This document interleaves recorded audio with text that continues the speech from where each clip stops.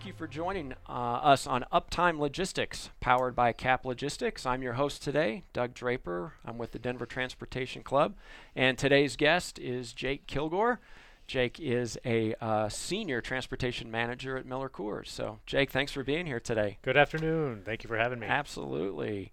So, we want to talk a little bit about Miller Coors and the Uptime Logistics strategies. Everybody wants to make sure that they have a cold beer in their hand at any given time, and there's a lot to that we may not realize. So we're going to learn a little bit that process and some nuances and things that our audience may not realize come into play. But we always like to learn a little bit about our guests, so maybe if you want to spend a few minutes and introduce kind of your background, how you got into this industry, that'd be a good start. Sure, glad to do it. So right out of college, I was just a general business degree coming out of the University of Kansas, and at one of the job fairs was C.H. Robinson recruiting individuals to come up to Chicago Central, and learn about brokerage and freight. Not knowing much about anything and not knowing what I wanted to do, I jumped on that opportunity, and that is where I cut my teeth on transportation overall.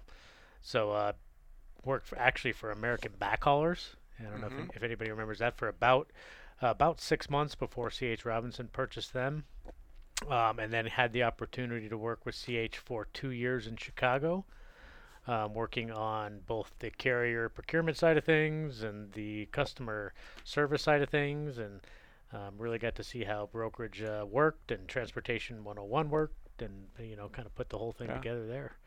Cool. And then had an opportunity to interview with Coors Legacy in 2003. Which would bring me home because I'm from Denver, Colorado. And so I interviewed for a logistics analyst position in Golden, and I got that role. It brought me home to Colorado, and I've kind of slowly started to work my way up through Coors, and went from the truck desk, if you will, to the tracking, the tendering, the tracing, to a little bit more of a regional transportation manager model where I handled a brewery or two, top-down strategy from carry selection to performance and everything that came with that environment. I actually had an opportunity at Coors to work in the warehousing space. So at the time we had a pretty extensive warehousing and DC model that I was able to help manage, stand up, and see through. I did have a brief stint where I actually left Miller Coors. And I had an opportunity to go up to White Wave Foods in Broomfield, Colorado. That was in 2012, where I got to manage the transportation group there. And that was really a fun environment as well, as White Wave was growing leaps and bounds at the time. Absolutely, yeah. You may remember that. Of course. Some of the folks from up there. And then got a call from a senior director that had asked me to look at a position to come back to Miller Coors. It was kind of a newly created position, and it was a position titled the multimodal manager. So we'd kind of always had the coverage and oversight for the over-the-road space of transportation at Coors, but we had kind of neglected the other opportunity modes such as intermodal, boxcar rail, the ocean space, some of the reverse logistics aspects. So I interviewed for that role, and it brought me back to Golden, which was great because I love Coors and love the Miller Coors family, and then after that, I actually switched back over to the over-the-road space, so I'm managing the over-the-road side of the business for Miller Coors today. Nice. You've touched all aspects of it for sure. Yes, no doubt. Good deal. Well, I know you said two terms that were interesting: Legacy Coors, and then obviously Miller Coors. And we'll get into a little bit about what the differences are. I think I know with the classic Coors model that people see would be Legacy. But as it stands today, give us like a 30,000-foot overview of Miller Coors and how their logistics is structured, not only here in Colorado, but system-wide, because this isn't the only brewery in town anymore. That's right. For Miller Coors, as it stands today, we have 7 breweries positioned around the country. I'll give you a quick run-through. We have Irwindale, California. We have Golden, Colorado. We have Fort Worth, Texas. We have Albany, Georgia. We have Milwaukee, Wisconsin. We have Elkton, Virginia, and Trenton, Ohio. And so with those 7 breweries, as you can imagine, our footprint is pretty much that 500-mile orbit or radius around each, that the density, the volumes we're controlling happen. However, not every brewery brews everything in our portfolio, so we do have a fair amount of stock transfer orders and STOs that go between breweries across the country, if you will, to fulfill other orders. So while Miller Coors has a fairly short length of haul on average, there's still a bunch of complexity when it comes to getting the right product in the right place to marry up with orders. Gotcha. And is all of that still managed centrally here in Golden? Oh yeah, so good question. Yep, we have the primary transportation logistics team is based in Golden. We do have a couple regional transportation managers that would either be in Milwaukee or remote closer to one of the breweries. Mm-hmm. But our nerve center load control group is based in Golden, Colorado, and that's where all tendering, tracking and tracing, order changes, carrier selection, all of that is happening today. Correct. Excellent. And how big is that department? How many folks are out there nowadays? Yeah, it's a pretty robust team when you talk about, regional transportation managers, logistics analysts, load control managers, reverse logistics folks, right? So we probably have upwards of 25, 30 folks in the all-in group supporting the volume we do. Yeah, interesting. Right. So we're going to kind of take the discussion a little bit in buckets, if you will, right? So we want to make sure each little bucket has uptime and make sure there's no downtime so we can keep the beer flowing. Amen. Our number one priority. Yeah, exactly. So let's kind of start first things first in the brewery itself.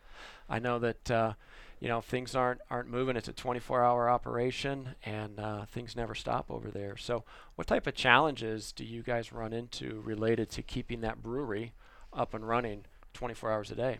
Sure. So, I mean, as you can imagine, we're a production-driven environment, and it is a busy place of 24/7 production of all the various SKUs we have. So you have 12-ounce cans, 16-ounce cans, 24-ounce cans. Then you switch over to bottles. Then you have keg production. So keeping all that in conjunction with a production schedule that is the most efficient is certainly a task for those folks.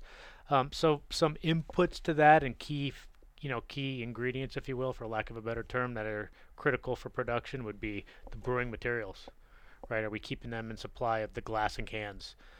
Do they have the malt, the barley, the hops, the critical things they need for brewing, right? So is there enough supply of that? Is it there in time? Is it there for the right production of the right brands that we're making for the day? So that's critical. Then, of course, the packaging materials, right? Because we have brewing, then you go right over into the packaging materials. So that's the corrugate, that's the cases, that's the holders, all the caps, all the critical things to package the product. Is your team, I don't mean to cut you off, but is your team involved with that sourcing piece, or are you more on the finished product side? We're more on the finished product side, but we do control the glass and cans. And I can talk a little bit more about that later, but we have a joint venture with Ball, and we do a lot of production there in Golden ourselves. So it's like in-house glass and can production that we then supply our breweries with out of Golden. Gotcha. So we control those moves as well, as that's critical for the equation, as you can imagine. Yeah. Right? Yeah, you got to keep the raw materials in there, and then obviously the packaging to keep it filled up. So talk about parts, right? You got you're cranking your kegs and your 24 ounces cans and everything, and all of a sudden the gears stop, right? And then there's spare parts management. That's a critical piece to maintaining uptime. Does your team get involved with any of that, or is that more of a maintenance? We really don't. That's more the maintenance crew, but I can tell you that's a robust team that's very lives with a sense of urgency, if you will, right? I mean, to your point, we can't have any downtime. Uptime is everything. So if we can keep production moving and hitting our production schedules, we're going to be ahead of the game, which then translates all the way down to getting beer out to market, which is our number one objective. Yeah. So, can we keep our distributors full, who then can keep retail full? That all is dependent on production happening as planned. And potentially even running ahead of schedule where we can. Yeah, for sure. Is there a spare parts depot that you have on site in the valley over there, where you have one of each in case something breaks? No question. I can't speak to all the details on that, but I can tell you they absolutely keep inventory of that, just like we would finished goods at a distributor, right? I mean, yeah, they need to have that outlet and be able to quickly plug and play with the new parts to keep things rolling. Yeah, interesting. Well, that's kind of a good segue to talk about the legacy Coors and the Miller Coors environment. Sure. And so kind of getting back into finished product and more in your wheelhouse. So talk about the differences between the two. Legacy Coors that you and I knew about, and we grew up when Smokey and the Bandit were driving a truckload across country, and everything was made in Golden. Right. Maybe talk a little bit about that supply chain, and then how things are different now in the Miller Coors environment, and maybe some pros and cons of each. I know that's a lot of questions, but no, yeah, we'll start. And just fun fact, so Coors Banquet, Coors Original, is still brewed and only brewed in Golden, Colorado. Oh, so that's really exciting, right? I mean, we're not brewing that anywhere else. So if you're having that in Boston, Massachusetts, it was brewed here in Golden, Colorado. Very cool. So that's very exciting. Anyway, as you can imagine, Coors Legacy was just 2 breweries before the merger with Miller. So we had Golden, Colorado, and Shenandoah, Elkton, Virginia. And so therefore, our length of haul was a lot longer because we were supplying the whole country from 2 locations. Mm-hmm. Kind of divided it in east and west, if you will, with Golden supplying the west and Shenandoah on the east. But again, it was long length of haul. It was costlier transportation. It added a lot more complexity to fulfill distributor orders. And therefore, we also had to keep a robust distribution center network, if you will, right? So to be in pockets of the country where we didn't have a brewery. At one point, Coors Legacy had 26 DCs around the network. Wow. That's where they weren't a production facility. This is shipping them product, filling them up with inventory, and then kind of shipping locally from there to the market. So we had 26 operating DCs at one point. Then along came 2008, 2009, and we merged with Miller, and they had they had 6 breweries at the time. We've since closed 1 in Eden, North Carolina, so they had 5, and now all of a sudden we're a 7 brewery network as Miller Coors. So our length of haul just went from around 1,200 miles down to almost 550, right? So that was one of the bigger benefits of the merger, on top of merging 2 great portfolios, but the length of haul and the transportation synergies that came from that. Right. And so that's today. That's 7 breweries today, like I mentioned earlier in the conversation, and that's what we're managing both cans and bottles into and the finished goods out of. Right. And that's our footprint today. Interesting. So here, this would be from the accounting perspective, right? Just from right there, it's like, wow, there must be a tremendous amount of cost savings in the transportation side of the supply chain. Was that realized? Were you able to really pull some down? That is correct. Is there any data or numbers you could share with us? Percentages or anything that really helped impact? Other than that, I can't tell you. I can't tell you too much on spend in dollars. I can just tell you a little bit on the miles hauled, right? First of all, and then just the fact that we were able to use able to use more variety of modes now too, right? Because we had lanes that we didn't have before that allowed us to go intermodally and potentially look at boxcar rail and things like that. Mm-hmm. Gotcha. Yeah, that was interesting. When everything was made here and in Shenandoah, I know reefer boxcars was a big deal. And I would think if your circles, if you will, with 7 breweries across the country, you're not going to need to put a whole lot of product in a boxcar to get it 500 miles.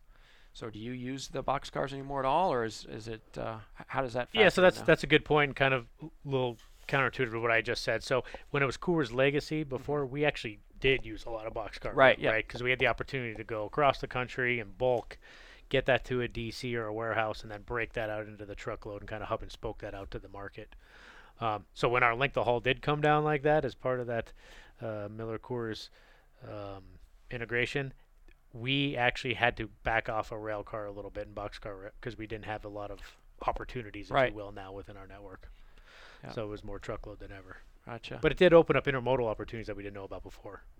Give me an example of that. So I guess when I hear intermodal, and I think some of our audience does as well, is intermodal is great for 500 plus because it's, you can keep it on the rail, reduce cost. How would rail come into play if it was still a 500-mile radius? We thought the same as well until we kind of opened that up for some of our IMCs and intermodal partners to look at. And there was, with our new footprint and with our new shipping lanes, there was a lot, even right around that 500-mile cusp, that made sense in an intermodal space. It was just a density play at this point that now we had lanes that we weren't shipping in before that were intermodal capable, even if shorter haul. Gotcha. Is the transit that much longer? I'm thinking, a guy in a truck, 500 miles, he can pretty much do that in a day, but then you have 2 or 3 touch points when you're dealing with intermodal. Did you see the transit time? increase? Yeah, and that's part of what we'd have to plan for and build for and into our equation. Yeah, it's a couple days longer on average, but it's pretty consistent, right? I mean, the variable is really the dray on either end of an intermodal lane. So if you can dial in the rail and the times, and you can really partner with a good drayage company on either end, the dollars make sense if you're willing to allow for another day or two of Right. transit. Yeah. Have you seen, I know a lot of industries are using the rail to reduce costs, and there's only so many railroad tracks that are in existence. Did you find that the rail was pretty cluttered in the sense that there's a lot of traffic on the rail, and even though it's a finite 500 miles, have you seen a lot of traffic impact that segment of it? Yeah, and that's something we try to get ahead of. That's a good question, Doug. So I mean, when the truck market tightens and you see a tightening in freight rates and availability in the over-the-road space, you'll see a lot of shippers flood toward the true boxcar rail if that's an option, or the intermodal space, right? So we try to position ourselves in a way where we're on these intermodal lanes or boxcar lanes, whether it's a good or bad market, right? We have our percentage of the business running on those lanes. We're not trying not to dip in and out of that very much and then losing our seat at the table, if you will. Yeah. If that makes sense. So, yeah, we'll see other shippers try to get in there, and at that point, they may not have availability, or the rates go up from what they thought they would be, and now they're more comparable to over the road. So, yeah, it's an interesting dynamic we absolutely keep an eye on. Yeah. Yeah, for sure. In the conversations we've had in the past, you think of LTL and parcel shipping, there's a base tariff and a discount. When you get into over the road and some intermodal, the market dictates the rate. Unless you sign a long-term contract, fruit season's coming up, so rates are probably going to increase, or the demand because of fuel increases. That Sure. it can really have a lot more volatility. Is my point. That's right. So, Absolutely. yeah. Did you have your carrier base on? Let's switch over to the truckload carriers, right? So you got 500 miles. Did you find that there's a lot more carriers that were interested in participating in those lane segments? So let's say you and I own a trucking company, and you're like, I'm not interested in going to Atlanta from Denver, but I'd be interested to go to Albuquerque and come back. Did you see more carriers have interest in that because of the shorter haul? Yeah, and one thing that I kind of forgot to mention in that transition from Coors Legacy to Miller Coors, when our length of haul took this dramatic step down, we were able to back off of shipping temp controlled, right? Because temp controlled for Coors Legacy was required because of the longer length of hauls. Okay. The longer time it'd be on the road, the potential dwell at the front or back end, right? But when we cut that in half and we put some better process and parameters in place, we were able to get with quality and say, hey, can you test some of these and how we're shipping them on dry vans, and is that still meeting the requirements? And if so, that's going to unlock a whole bunch more capacity and availability for us in the dry van space. And that's exactly what happened. So it took a little while, but we got there shortly after the merger, especially because Miller was shipping dry at the time. Right. They had some better controls, and so we adopted those, tweaked some things on our end, and now all of a sudden we have all these new lanes. We have the ability to use dry van, and so we had a bunch of new carriers come into our purview like we hadn't before. So Right. That's right. Interesting. So with the banquet beer here, obviously you're still using the temperature controlled, or have you gone away completely and just found modes to get it to the East Coast more quickly? That's right. So we found ways to get it there faster, right? So on something like that, we probably wouldn't put it on a boxcar rail. Probably wouldn't use intermodal unless it's an expedited train of some sort, but we'd get it there via truckload faster. So. Gotcha. Right. So what situation would dictate? Do you use any refrigerated transportation anymore? If we're going to load kegs on a Friday and they're going to sit on the weekend, we try to quantify that, find carriers that can support us in that space, and we'll go that route. But other than that, we're almost all dry today. Interesting. Just by tightening our controls and working with quality. Yeah. So have you found the reliability, since you have a lot more options because you're not tied to a reefer, a cold chain type of network, have you found cost savings? Hey, there's a lot more people interested in playing with Miller Coors right now. Have you found cost savings just the fact from competition? Yeah, absolutely, right? So just more options, right? And so when we go to market, we do any type of bid event, or if we're working with with carriers, whether that be asset or broker, we have options to work through now. Absolutely. Gotcha. That's a good question that I wanted to touch on is asset carriers and the brokers. And our audience is pretty educated, so we won't go into explaining the difference between an asset and a broker. But how do you select one or the other in a specific lane? Is it lane specific? Like we know asset carriers are better into Arizona from here, and how does all that work, and how do you manage that? Yeah, so for us, we're a drop heavy shipper, right? Being production driven, we have a fair amount of volatility and changes that happen on the fly, and therefore we need that drop capability, right? So we're about 75% drop, 25% live load, and that's network wide. Okay. Right? And so we'll partner with a broker, but as long as they can drop assets as well, right? Got it. And the reason that's the case is that we want assets here the day before or the evening before the planned load date, so that's here. And in case something happens, we can maybe slide in another shipment to fulfill the one that maybe moved or had a production issue. Right. Yeah. So we don't really have a set goal or what how we want to be structured from a broker asset standpoint.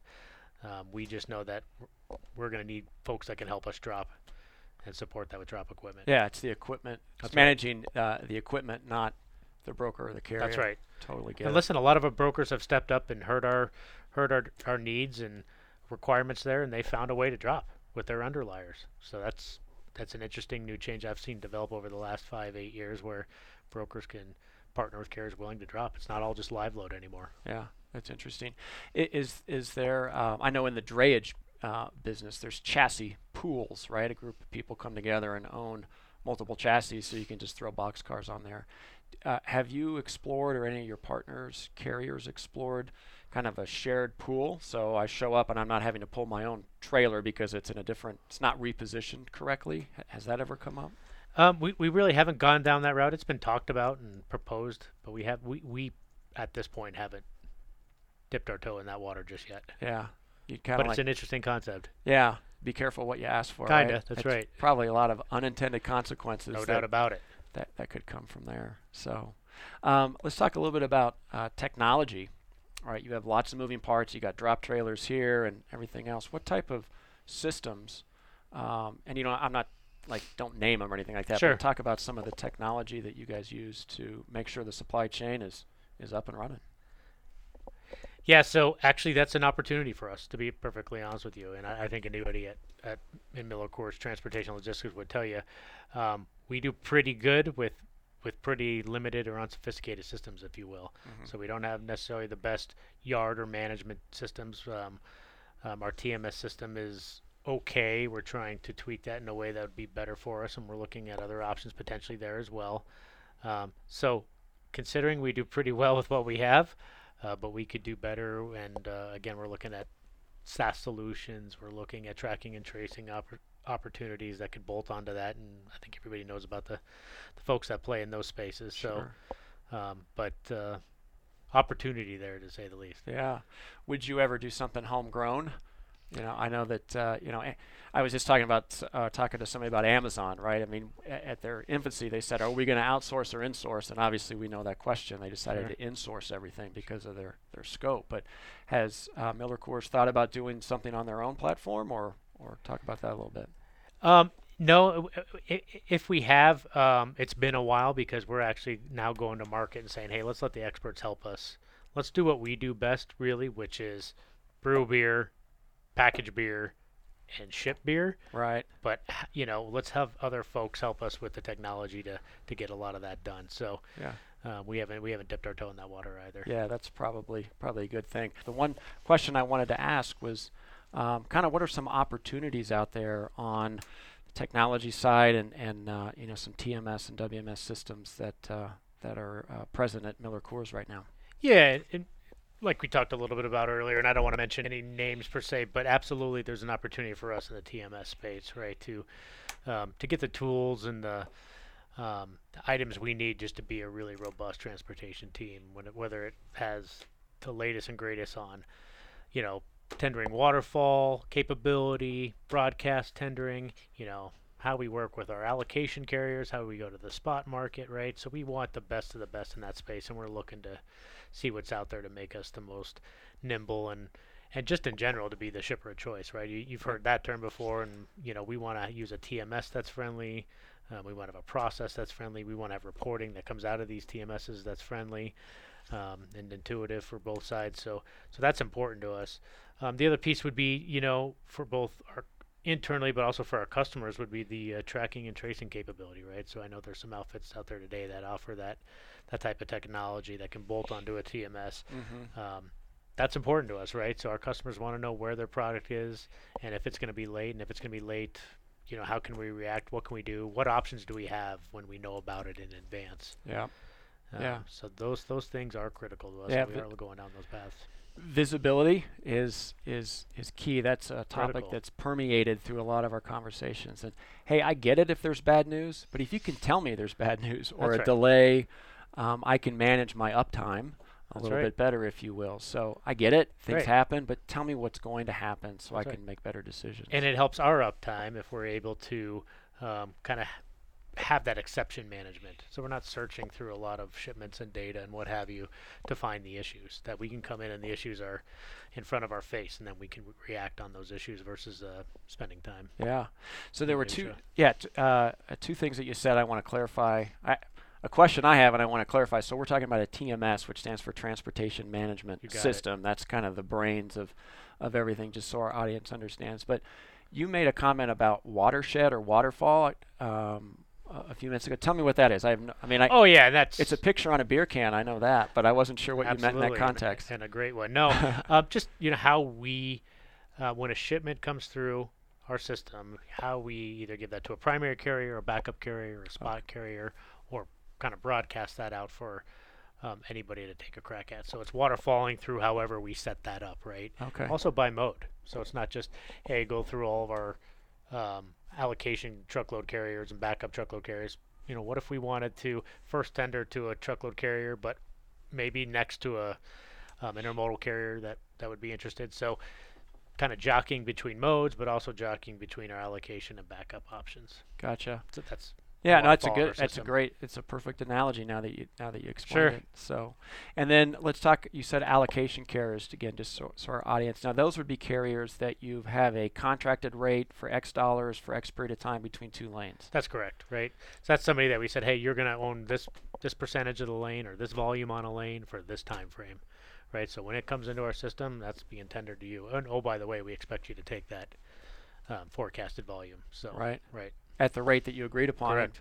You may lose a few right. and win a few, but I can understand how that's really important. Right. And so, one of the things, and we can probably touch on that here in a little bit if we get into carrier management, but I mean, a big thing for us is expected to take volumes. What did we tell you the volume was going to be? And that's what we're going to hold you accountable to, right? Now, it may do something else, right? Because our forecasting is never perfect, and distributor orders come in with some volatility, if you will, right? And the market's volatile at times. So if we tell you it's going to be 10 loads a week on this lane year round, that's what we're going to hold you accountable to, right? And if it comes in at 20, well, that's our problem. If you can flex for us, great, we'd love it. But if you can't, that's on us to solve. And that's where that waterfall would come into play. Like, what's next in line if that primary allocation carrier can't take it? Got it. Yeah, that sets a good picture. That you said shipper friendly type of customer. Years ago when I was in the industry, if you sat across from a person you were speaking to negotiating, and if the fist wasn't pounding and they weren't yelling at you for one reason or another, you were thinking what's going on. But in this day and age, with driver shortages, capacity issues, it really behooves everybody to have a collaborative approach with how you manage vendors, and it sounds like that's what Miller Coors does. Yeah, no doubt about it. Even when it comes to things like rate increases, we partner with our carriers. How often are you having those or giving those to your drivers? What percentage are you passing on to your drivers, right? We want to know that as we have these things and try to solve for some of the problems you have that then help us, how are you going about it? So that we're not just investing time or money into something that doesn't give us a return on that investment. Right. So let's talk a little bit more about the carrier management, right? Obviously, you're talking about sitting down with rate discussions and rate increases. Talk a little bit how you manage the vendors. Are, quarterly business reviews are kind of a good buzzword, or people just analyze metrics, strictly managed to a spreadsheet type of thing. How does Miller Coors manage and hold their vendors accountable? Sure. Talk about some of those. So that 80-20 rule, if you will, where the top 20 of our carriers represent 80% of our volume, that stands true with us today. So our top 20 carriers get quarterly business reviews. And what that gives them and separates from the rest of the pack is that they get senior leadership visibility and face time.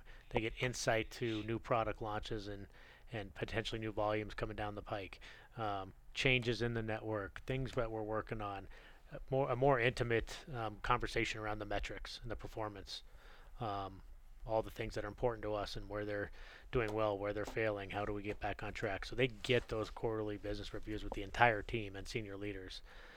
So that's critical that we have that type of collaborative exchange like you were talking about earlier with our core guys. Yeah. And again, it's actually 22 carriers, but yeah. Gotcha. Yeah. So the 22 are the core. How many, just kind of random question, how many total carriers do you guys we in your use portfolio? Upwards of 150. So we have a lot of carriers, but we have some great middle, small size carriers that handle niche markets for us or niche lanes for us that do very well. They stay rate competitive and their service is impeccable. So we don't want to disrupt that because we support that size of a carrier as well. Yeah, that's good. Well, it's impressive that Miller Coors has that approach to be collaborative because, like I said, visibility has been a theme through some of these interviews and discussions that we've had.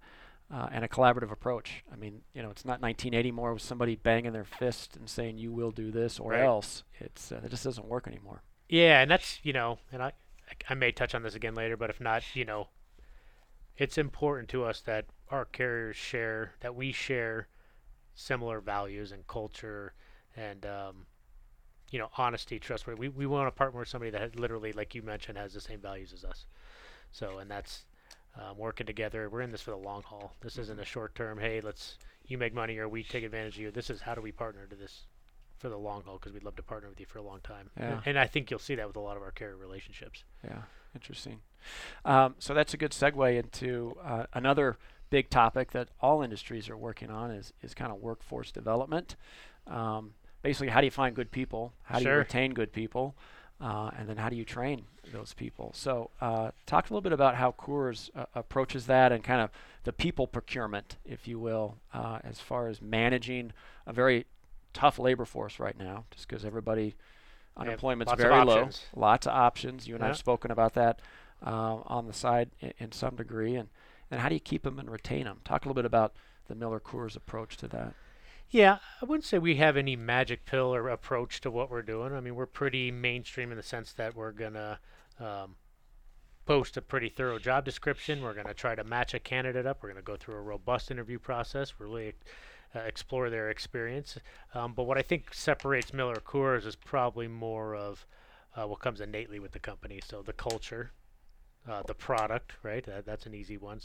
Beer's fun. It should be fun, and we try to keep it fun. And when I say culture, the work-life balance, right? And that a lot of companies preach that and haven't quite gotten there yet. And the parking lot's full at 6:30 on a Friday night, right? And that, hey, that's successful for some, but for us, it's important that people come in, work hard, but also play hard, and also get time with their families. And we really actually mean that. We've done things like summer hours on Fridays, right? Hey, if you're done and things are ticked and tied, and it's 2:00 on a Friday. Before you start your next project, let's call it. It'll be here again on Monday, right?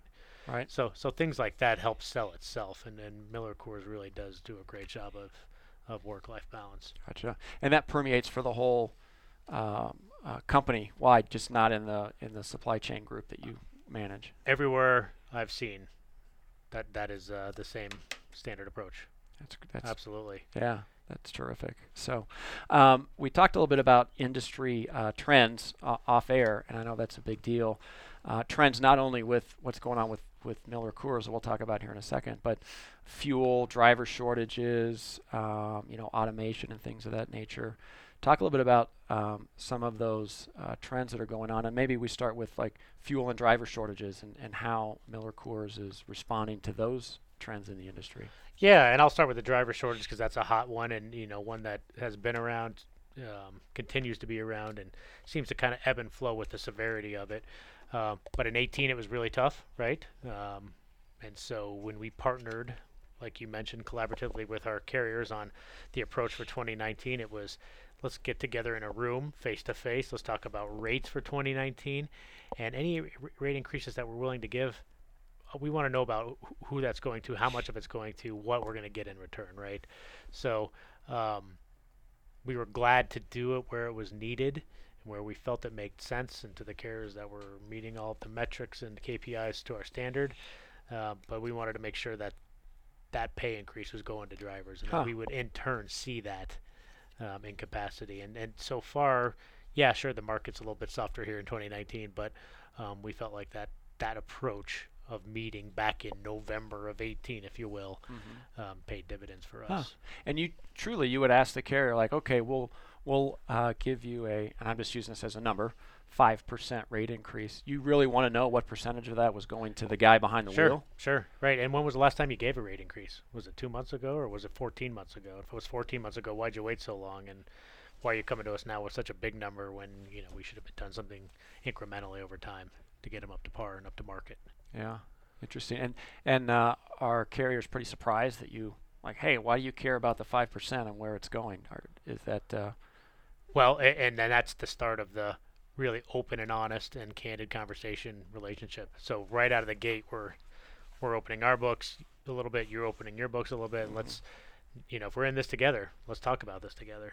Yeah. So that right there will show them that we're wanting to talk that way, and we can share a little bit on our end what we're willing to give and why and all that. Yeah. And then the other piece that's important to us, and hopefully it helps with the driver shortage, is driver appreciation. We have educated our company more than ever on transportation in general, but specifically the driver shortage, right? These guys are the last leg in our supply chain. They're the last thing our customer sees, right? They show up with our finished goods, and so we want solid partners, carriers. We want friendly drivers. We want happy drivers. We want happy carriers representing our brands. So driver appreciation is big for us, and it's not just during Driver Appreciation Week, but every now and then we'll hand out bottles of water at the gates, check in, check out at our breweries, dog bones for their riding partners in the car, right? Things like that. Right. We're trying to get better with our facilities so they have a decent bathroom, things like that to use, right? We're trying to be better, and this might be the most important, to be honest with you, with our turn times, right? We've surveyed our carriers, we've surveyed some of the drivers. And the response is, hey, all that's good, and we appreciate all the, the amenities and what have you, but get me in and out of your facility so I can move on to my next revenue-generating load. Yeah. So that's a main focus for our brewery personnel. Yeah. Something we're really preaching. Yeah, I've heard the term, if the wheels ain't turning, I ain't earning, right? So Love it. Yeah, you get stuck, and sure, hey, that's great, but yeah, oh my gosh, I'm going to Coors, and I'm going to be sitting there for 2.5 hours. So don't want that reputation. Yeah, that's impressive. And so we ask our carriers, hey, share any data you have or feedback, right? If a lot of these guys are using apps now, right? The Ubers of the world, the Convoys, all of them, they're using apps where drivers can give feedback on a location, both the pickup or the delivery. And so if it's on the pickup end, we're sharing that with our breweries. Hey guys, you ranked number 4 out of 7. You're right in the middle of the pack, and it's because of your this, and this. Right. They want to get better. They care about that. Yeah.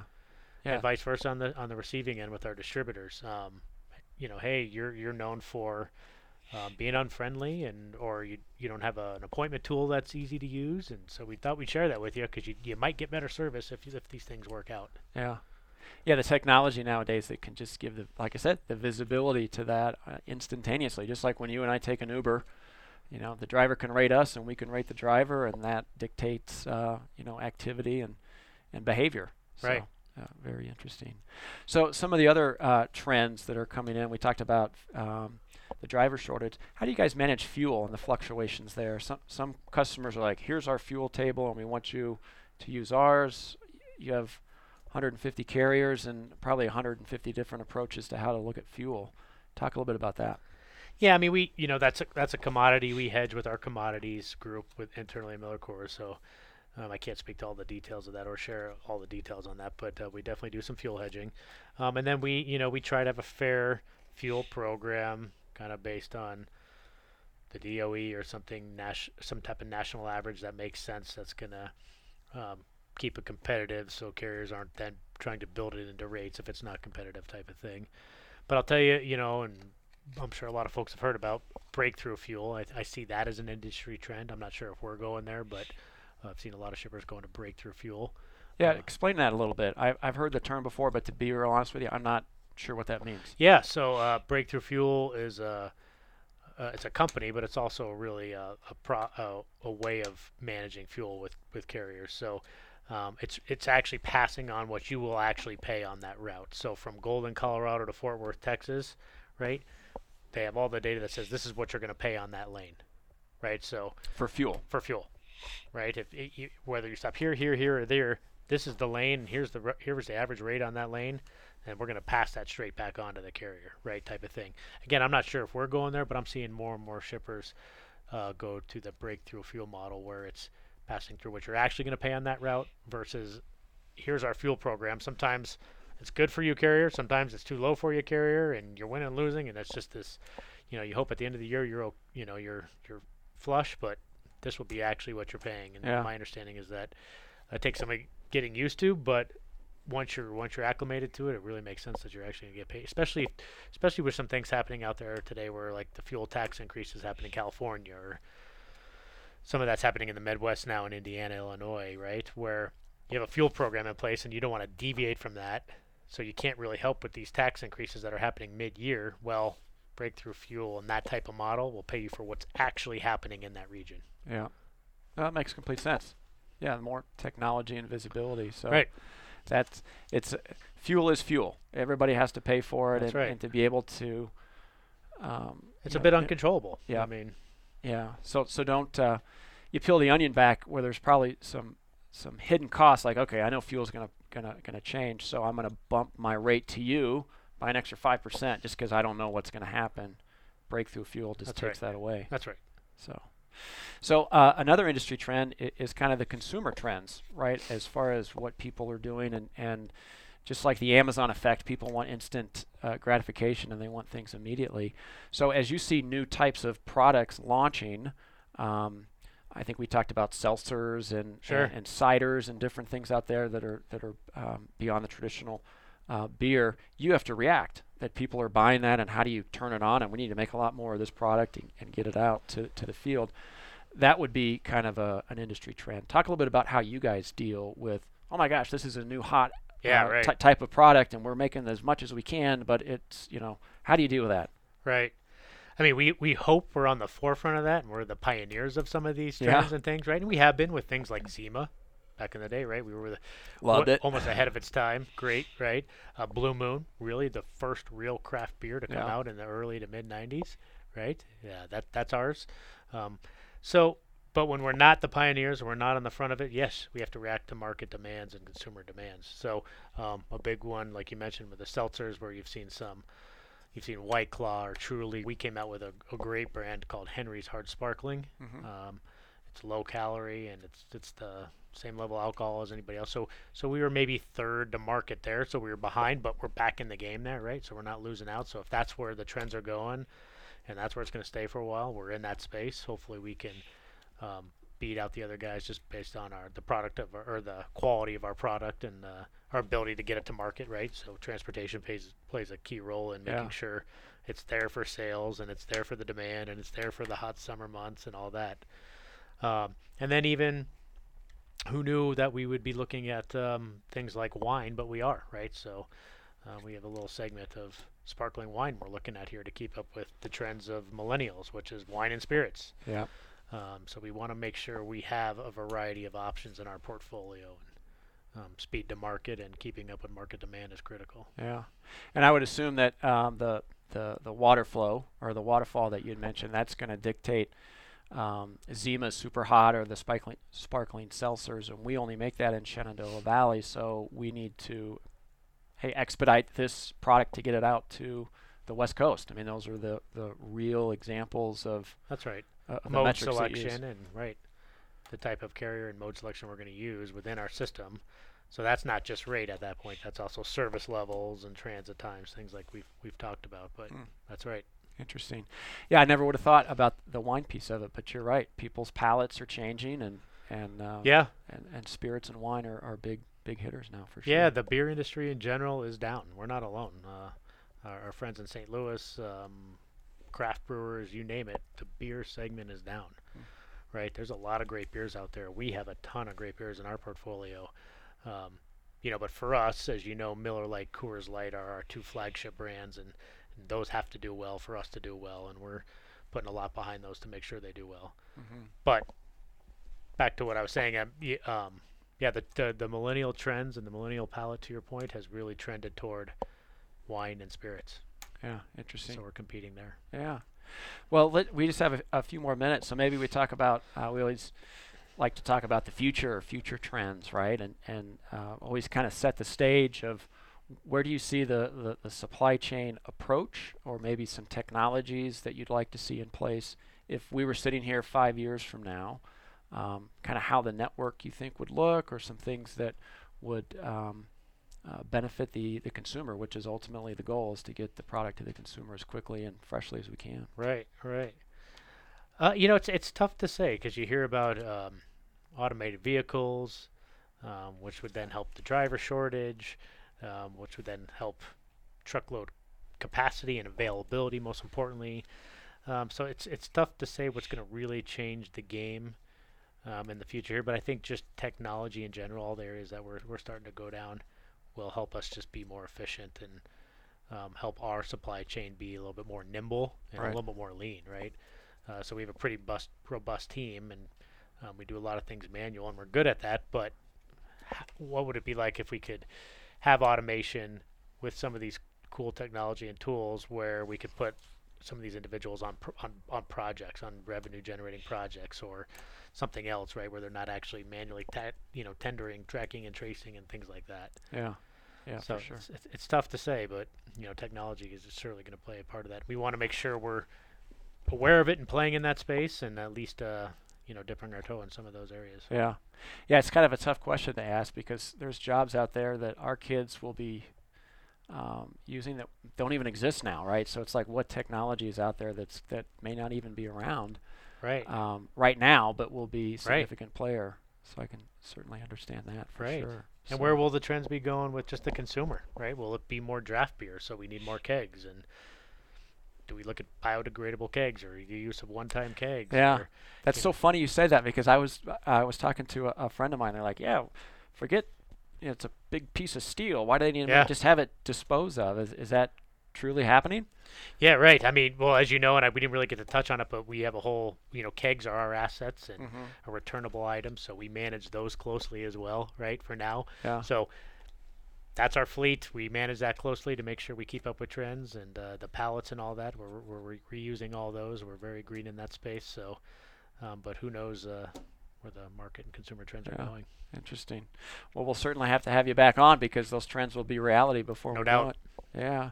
Well, thanks for joining us today on Uptime Logistics. It's powered by Cap Logistics, and you can find more information about the show in the description below. But don't forget to like us and subscribe to the channel. Please visit caplogistics.com today for all of your customized transportation solutions. Jake, you've been a phenomenal guest. I want to thank you. Thank you for having me. All righty. Take care. Take care.